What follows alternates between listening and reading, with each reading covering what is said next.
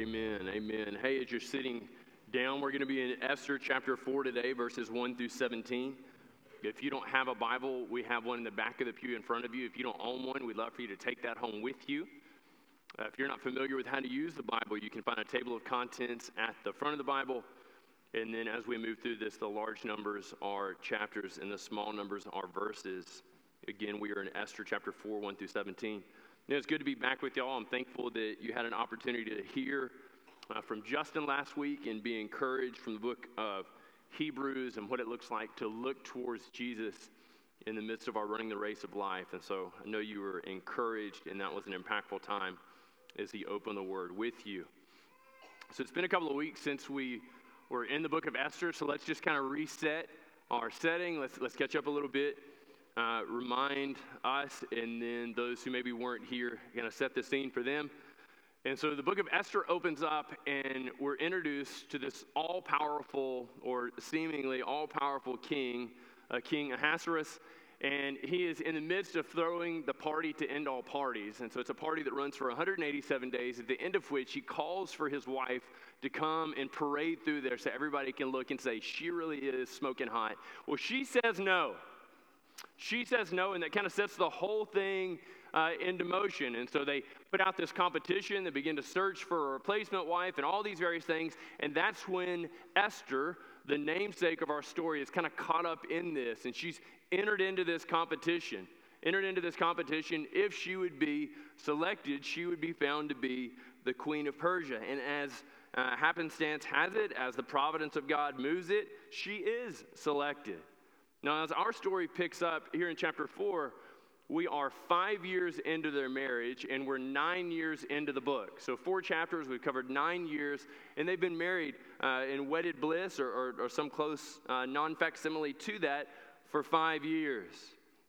And you'll remember that as chapter 3 went around, Esther's adopted father, Mordecai, had kind of got sideways with this guy, Haman, who had been advanced by King Ahasuerus to the second most highest position in the entire empire, and he got sideways with him. And so as a result of that, Haman goes to the king and says, listen, I want all Jews everywhere to die. And so they send out this decree that's going to happen in 11 months that says, in 11 months, if you have Jewish neighbors, we're going to need you to kill them for us. You can have everything they have there. And in the midst of this completely devastating, insane decree, where do we find this king? How do we find him responding to the fact that he's just not just sentenced a whole host of people to die, but he's made a whole host of other people to be future murderers? What we find is at the end of chapter 3, this king, he and Haman sit down to drink while the whole city of Susa is stirred up. Everybody is upset with this edict, this decree, except for the king and Haman. So chapter 4 shows us kind of the fallout of this and how all these things will work out. I remember growing up, I had a brother who, and I still do, he's 6 years older than I am. He was always, in my mind, just this larger-than-life character. And occasionally, I employed him, I needed him for my protection because I got myself into some predicament or another. And what I began to see is that he wasn't always the most willing mediator. And so if I went to him and said, hey, listen, I made a whole host of people angry. I really need you to do me a solid. I need you to show up, flex some muscles, crack some heads, break some noses. Will you do that? He'd say, you got yourself into this mess. You get yourself out. I'm thinking, that's not very loving. What's wrong with you? But if I catch him in this moment and he wasn't really sure what was going on, and he just saw somebody attacking me who was always there to be a mediator, to be this stand-in, and to keep me safe. And what we see within chapter 4 of the book of Esther is we desperately need a mediator, and God's people desperately need a mediator. As the chapter opens up, Mordecai has learned all that's going on. Look at verses 1 through 3. In chapter 4, it says, when Mordecai learned all that had been done, Mordecai tore his clothes, and he put on sackcloth and ashes, and he went out in the midst of the city, and he cried out with a loud, bitter cry. And he went up to the king's gate, for no one was allowed in the king's gate clothed in sackcloth. And in every province, wherever the king's command and decree reached, there was great mourning among the Jews, and fasting with weeping and lamenting, and many of them lay in sackcloth and ashes. So this is the picture we get. Mordecai receives the news that everybody who's Jewish is going to die in 11 months. And he, along with all of his kinsmen over the entirety of the empire, all the way from Pakistan to the northern part of Sudan, they are overcome with grief. Man, they are just broken. They're not quite sure what to do. And so they put on this uniform of mourning. They put on the clothing that communicates to everybody, I'm in complete and utter despair. And so this is kind of what it looks like. It's this rapid costume change. And so this tearing open of the shirt, and then they put on this outfit that would have been goat hair likely, and then they scoop up ashes, and they put the ashes on top of their head. So if anybody were to walk by and say, how are you doing? There would be no question to it, right? It would be this automatic response. And so there's no sense of confusion. I don't know, like you having a bad day, you having a good day? They are bereft and they're dressed like it, right? And so they're dressed for the occasion. And this is what Mordecai is doing. He goes in the midst of the city, tears open his clothes, puts on the sackcloth and ashes, and just cries out with this bitter cry. And so there's no question for us the reality and the devastating nature of the decree that the king has sent out. All across the empire, thousands of people in all cities, all across the empire, crying out because they know that death is coming. If you're Jewish, you know that for you there's no escape. There's nowhere you can go to outrun the reach of the empire of Persia. You know there's nothing you can do to disguise who you are. And so you know that for you, you have an 11-month death sentence with no chance of reprieve. And so Mordecai's there and he's displaying these things. Well, the text tells us that you weren't allowed to go into the king's gate. Now, why is that important? You'll remember that Mordecai is kind of this lower level bureaucrat. He's this guy who works in the king's gate. He's engaged in commerce. He's stamping for the sale of goods and services. And so this is kind of where he's supposed to be. But there's also this understanding that if you're dressed like this, if you're acting like this, you can't go into the king's gate. Well, you say, well, that seems like a silly rule. Why? Well, it is a rule, and it is a little bit silly, but effectively it's this. The king doesn't want sad people around him, right? He doesn't want people upsetting the happiest place on earth. He doesn't want people coming in there, down in the mouth and just really wrangling with the intricacies of life. He only wants happy, shiny people in the kingdom. He wants to live in this make-believe reality that says nothing bad ever happens in Susa. Bad things only happen elsewhere. And so he has isolated himself and kept himself from being able to be impacted by bad things happening to others. And so there's no chance for Mordecai to go in there. Well, the text goes on and it lets us know that his adopted daughter, Esther, has heard that this is what he's doing. And so she heard her maidservants perhaps let her know that look, Uncle Morty, he's out there, he's dressed like this, and she thinks, I got to do something about this. I got to fix it so he can come into the king's gate. I got to fix it so he can talk to me. I need to understand why. Look at what she says. In verse 4, it says, when Esther's young women and her eunuchs came and told her, the queen was deeply distressed. So how is she going to fix this? Well, you might think that if you hadn't read the text, well, she's going to fix this by going in and she's going to, come to understand the intricacies of the situation and propose a solution. But no, what she immediately moves to do is to address the fact, why is Uncle Mordecai so upset? Verse 5 says, she wants to learn from him what this was and why it was. So she gathers up and she sends him some clothes. Now, the text tells us when these clothes arrive, Mordecai looks at it and he says, listen, I can't wear those. And he sends the clothes back. So it leads us to ask the question of what exactly is his mourning all about? Well, his mourning is tied to the devastation approaching and coming for his people. And because that hasn't come to an end, because that isn't interrupted, he can't put on a happy face. It'd be like if you went to somebody who just received information that their spouse had terminal cancer, and you're to say, hey, listen, could you just smile a little bit? You're really bringing me down. And so Mordecai looks at the clothes, and he says, my situation hasn't changed. Our plight hasn't changed. I cannot put on these clothes. And so he sends them back. And thus begins really what is almost the remainder of this chapter, this back and forth. Esther begins to send out a eunuch from the king, this man who we come to know as Hathach.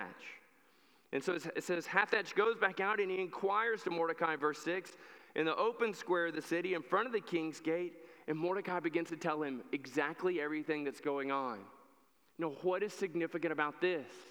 One of the things we have come to realize in the midst of this is that Esther is so removed, so distant from the affairs of the average, ordinary Jewish person that she has no idea that a decree has even been issued. She has no understanding that anything significant could be wrong. Maybe Mordecai's just having a bad day, and so she's trying to figure out what's going on there. And so Mordecai begins to kind of spell it all out for Hathach to carry back to Esther. It says he told him, verse 7, all that had happened and the exact sum of money that Haman had promised to pay into the king's treasury for the destruction of the Jews. You remember it was this exorbitant amount of money, roughly 2/3 of the taxable income for the entire empire of Persia within any given year. This is how much money Haman promised to pay to the king if just he would let him issue this decree that all the Jews be killed. And so Haman has done this, and Mordecai knows it. And so Mordecai's giving her back all of these specific details. It says, verse 8, Mordecai also gave him a copy of the written decree issued in Susa for their destruction, that he might show it to Esther and explain it to her, and listen to this, and command her to go to the king, to beg his favor, and to plead with him on behalf of her people. There's something very specific Mordecai wants her to do. He doesn't just want to catch her up. He doesn't just want her to be informed, but he wants her to know that he's not blowing these things out of proportion. So he's giving very specific details. He's handing over the decree, and he's commissioning Hathach. You need to go. You need to read these things to her. You need to make sure she understands these are dire circumstances that we find ourselves in. But she doesn't merely need to be informed. She needs to do something. She needs to do something. Now, through the course of the book so far, one of the things that we know is that Mordecai has previously instructed Esther to conceal her Jewishness. When she first went into the harem, he said, listen, you need to hide the fact that you're Jewish from everybody. In chapter 2 and verse 7, we know that her name is Hadassah and Esther, and he tells her, listen, only go by Esther. Don't let anyone know you're Jewish. So she's lived the entirety of these 5 years married, and a couple of years before that, completely secular, completely removed from her Jewish roots, and completely anonymous in the empire. But he's calling that off. 7 years. 6 to 7 years, she's lived this secular life. 6 to 7 years, she's lived in complete and actual denial of her Jewishness, feigning that she's solely just a Persian citizen. But look what he says. I need you to go and beg his favor and plead with him. He's calling her to a radical investment, to going and seeing the king, not just, hey, listen, if you happen to sit down at breakfast with old King Ahab, would you mind just kind of mentioning it? Hey, would you pass the eggs? Hey, listen, would you mind not killing all the Jewish people and the bacon as well? I can eat bacon. That's a kosher joke. So he's not calling on her to just passionately argue on behalf of the people. Look at what he says. He says, plead with them on behalf of her people. He's calling on her and asking her to identify with the threat coming to the Jewish people. He's calling on her to move out of the shadows. He's calling on her to abandon being anonymous. He's calling on her to put herself in jeopardy. And Esther knows this. Now, Esther has been obedient radically to Mordecai over the course of her life and in the detailing of this book. But she's at this radical impasse because she knows the thing that he's asking her to do has this exacting toll on her life. And she's thinking, perhaps, listen, maybe it is that Mordecai really doesn't understand how devastating it is. Maybe it's that Mordecai doesn't understand the reality of the predicament that he's asking me to walk in. So she calls the eunuch. She says, listen, go back and say this to Mordecai.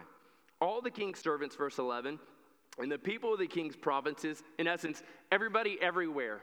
Everyone always knows this. There's nobody that has this a little bit foggy in their head. Everybody's perfectly clear on this. That if any man or woman goes into the king inside the inner court without being called, and make no mistake, this is exactly what he's asking her to do, there is but one law. to be put to death. To be put to death. If you interrupt the king, if you burst in, if you come in there and he's not expecting you and he's not called you, there is but one regulation, one law: you die. And she wants to make sure he understands this. And the only exception to this is the one to whom the king holds out the golden scepter so that he may live. Your life hangs on the kindness of a megalomaniac. Your life hangs on the balance of this guy when, after he's uttered a decree to slaughter Jews empire-wide, after he's uttered a decree to make everybody in his land a potential murderer, after he's done this thing, his recourse is to sit and have a drink. He's completely immoved by the suffering of his people. And this is who she has to go in there with. Now, perhaps in your mind, you've seen some version of Esther, and you've kind of engendered these thoughts that, man, they are madly in love with one another. They're categorically just kind of impossibly united in the providence of God, and their hearts are really strongly united to one another. Remember this. Remember this. And soon after their wedded bliss, soon after they're united, chapter 2 and verse 19 tells us, now when the virgins were gathered together for the second time, Ahasuerus didn't disband the harem, he continued to employ them. And as she comes in here, she wants Mordecai to understand that what you're calling me to do is futile. You want me to go and beg to him? You want me to go and trust in his grace? You want me to go and throw myself on his mercy? But you need to know something. I haven't even seen him for 30 days. 5 years in, and for a 30-day stretch, she has not seen the king. She is not his wife. She is solely a figurehead. She is solely there to be arm candy to him, to wear the crown, and to make him look good. She is not the recipient of his love and his faithfulness and his care and his mercy, and she has no real reason to expect his grace and kindness would ever come to her. If she goes there, she has every reason to suspect that she would die. She's not just sewing this up and saying, this is a radical inconvenience to me. Couldn't you find something else? Couldn't you find someone else? She wants him to know, not only is it likely to end in my death, but it's also likely to be futile and to not change the predicament that we find ourselves in. So Mordecai hears this. He hears the plight of the situation. He hears her heart. He likely knows her tears. He knows that if she does this, she could die. And he responds. Do not think to yourself that in the king's palace you will escape any more than all the other Jews. He says, listen, regardless, you're going to die. Regardless, you're going to die. The truth will find you out. You refusing to go in and argue and to plead on behalf of the Jews is not a guarantee of your safety. It may be a delay of the inevitable, but you are going to face the same fate as all the other Jews. And then verse 14 has in it probably the most famous verse found in the book of Esther, the one that most people think about when they think about the book of Esther. He says, for if you keep silent at this time, relief and deliverance will rise for the Jews from another place, but you and your father's house will perish. And who knows whether or not that you have come to the kingdom for such a time as this. And we just see this dripping with God's providence. He says, listen, if you keep silent at this time, look at the certainty of Mordecai. This is curious. He says, relief and deliverance will rise for the Jews from another place. On the basis of what could Mordecai be so incredibly certain, so incredibly sure? You see, he's not saying that, look, if you won't do it, we'll find someone else to fulfill this role. If you won't do it, we'll find someone better. We'll find someone closer. Maybe we'll change Haman's mind. Maybe we'll engage the king in a little bit of back and forth witty banter. Maybe somehow Mordecai instead is holding to the promise of what God had decreed to Abraham. In Genesis 12 in verse 3, God is commissioning Abram and he's sending him out. He's sending him out to be a blessing to make his name great so that he could be a blessing.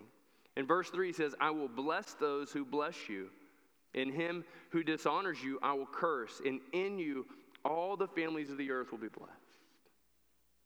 Mordecai is holding on to the faithful covenant promises of God. That God has a plan and a purpose for his people, and that purpose is that all the peoples of the earth would be blessed. So God couldn't possibly let Ahasuerus have all of the Jews everywhere killed. It couldn't possibly work out that way, and also have God be true, and also have God's word stand. So he says, listen, if you don't do it, it's going to come from somewhere. But you and your father's house will perish. In essence, listen to me, Esther. If you refuse to be faithful in this moment, it is the same as uttering a curse on God's people. And if you utter a curse on God's people, then you will receive a curse as well. He wants her to see that something so much greater is at stake than one single person's life.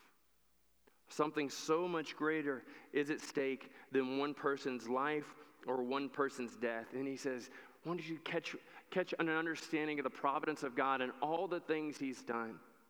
That he led his people into captivity, that when everybody returned with the edict of Cyrus, that we stayed, and in our staying, his queen said no, and in his queen saying no, they entered into this ridiculous competition, and in this ridiculous competition for women all across the empire, a young Jewish girl was selected, and this young Jewish girl who was selected might not have the king's heart, but she has the crown, and having the crown, she has a life that she can lay on the line, and laying that life on the line, maybe, just maybe, would spell the deliverance of God's people.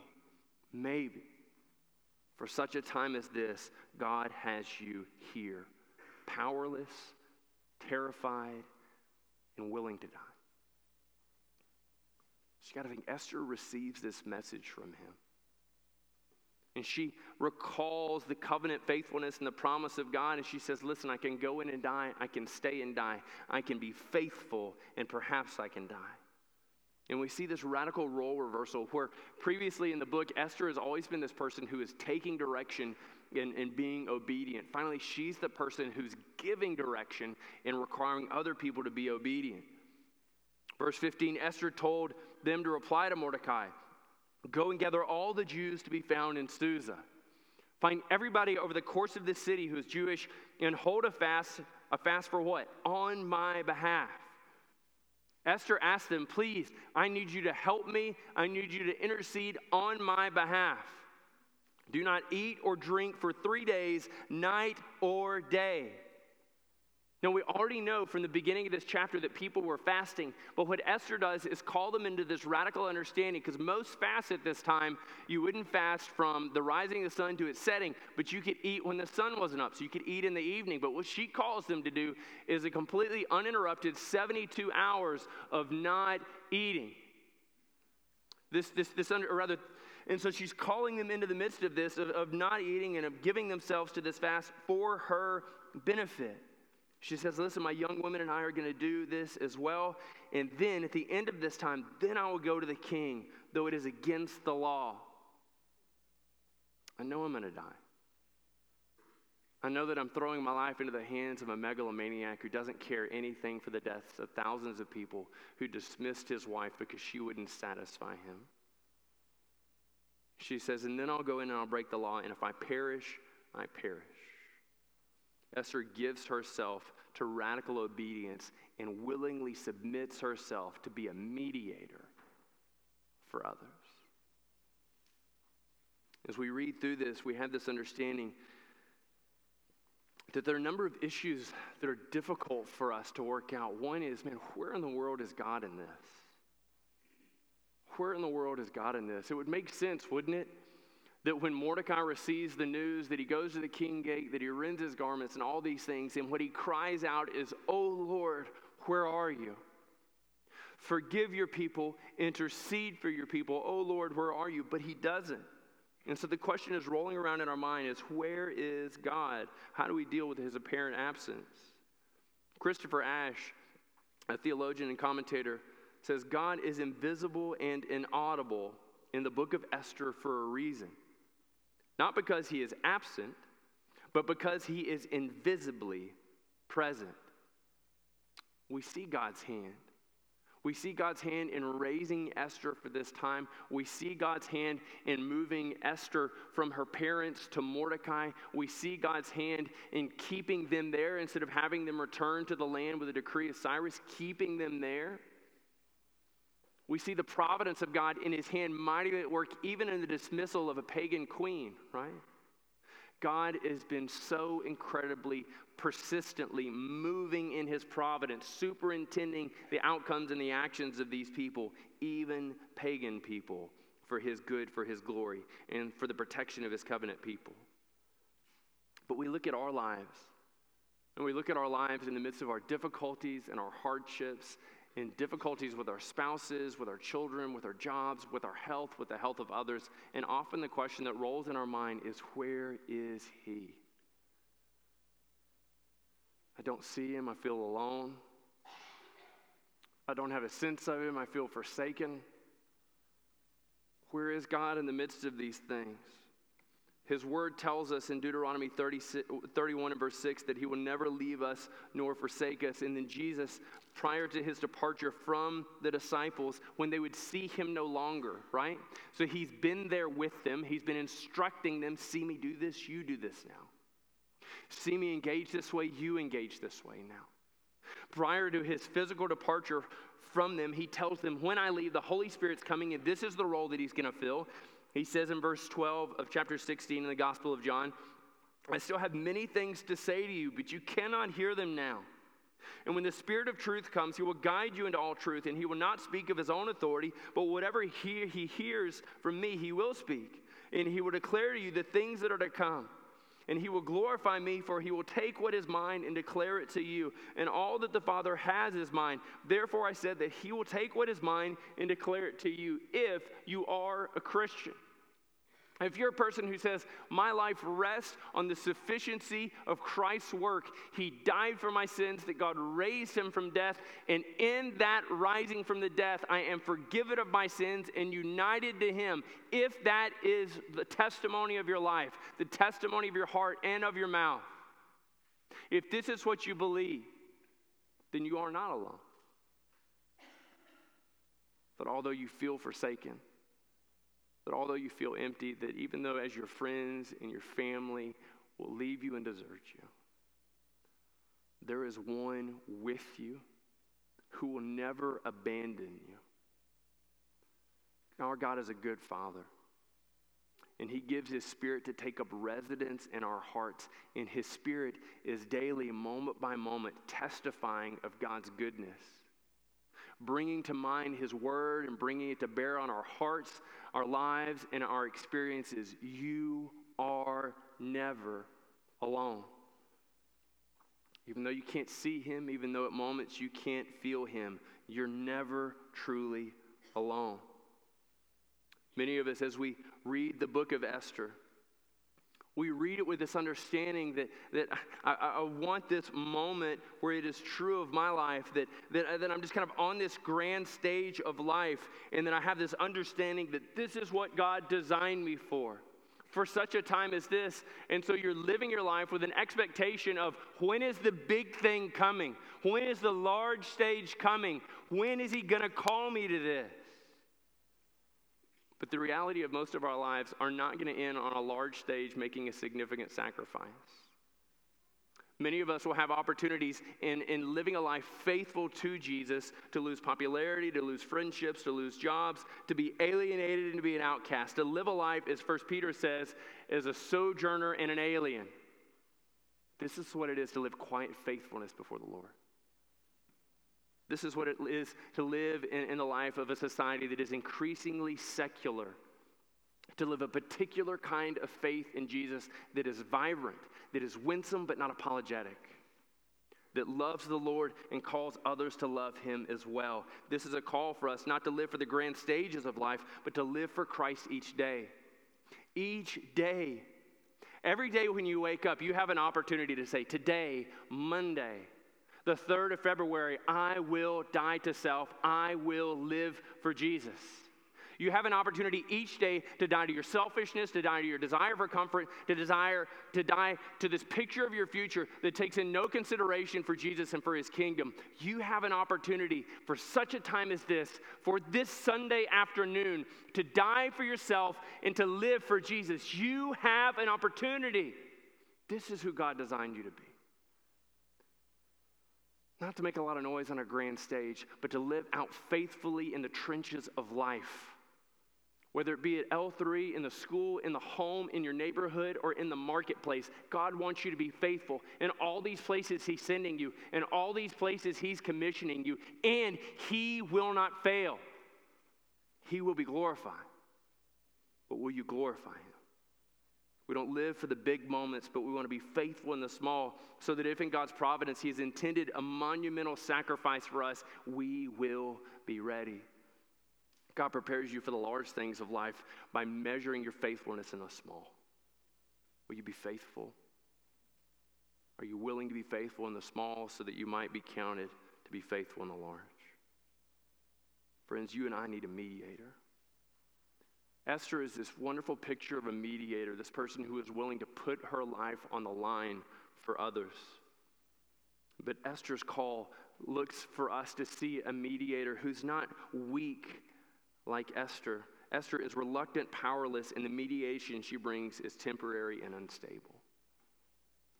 She wasn't able to step into the king and say, listen here, buddy. You wipe that smirk off your face, and I'm going to tell you a thing or two about how it's going to go down in the kingdom. Give me that scepter while I knock you upside the head with it, right? Esther happened to the 21st century. For sure, that's how it rolls out. But it's not. Esther's reluctant. She doesn't want to go and die. Esther is powerless. She's already seen one queen dismissed, and she knows how this king treats women. And Esther, the relief that she brings is temporary. It'll live for as long as this fickle king keeps his mind set on it. And it's unstable. It will fail at some point. But in Jesus, we see a mediator who is willing. The Son of God willingly took on flesh, surrendered himself, took the lowly form of a servant. He is willing. From eternity past, he's willing. As he saw it drawing near, he did not waver, he did not fail. He was always willing, and this Jesus is all-powerful, but chose to empty himself of power, to empty himself of his rights, so that he might be able to serve as a mediator. He wasn't reluctant, he wasn't powerless, he was willing and all-powerful. And the redemption he brings in serving as a mediator is eternal and unshakable. 1 Timothy 2:5-6 speaks of Jesus in this way. It says, "For there is one God, and there is one mediator between God and man, the man, Christ Jesus." Do you not realize that you have broken God's law? Do you not realize that you have sinned against a holy God? You have violated his law and his character, and as such, this holy God, as he enters in your sentence, will sentence you to forever being separated from him, living eternity in hell, suffering the natural consequence of your sin. And we see the natural consequence of sin spelled out all over the earth. But this good God doesn't want you to have to suffer the consequence of your sin. So he sent his son Jesus to be this mediator, to take on your penalty, your punishment, my penalty, my punishment, and to stand in for us. And he does this so that he might give himself, Jesus might give himself as a ransom for all, which is the testimony given at the proper time. We need a mediator. We need someone to stand in for us. We are not the heroes of our stories, but there is a hero, and his name is Jesus. And he calls us to come and to receive the forgiveness that he has won for us when he surrendered himself by being a mediator between us and God. Let me pray for us.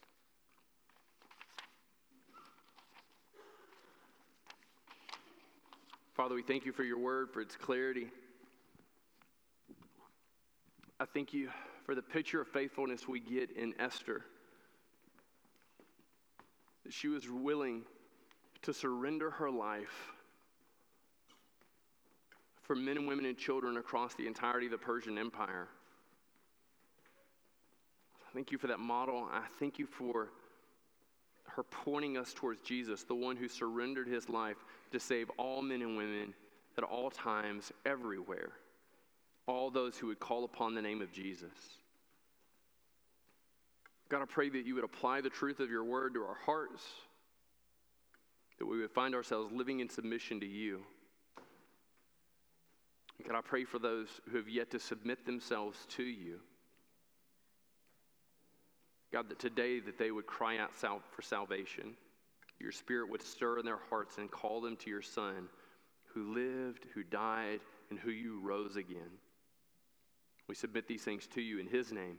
Amen.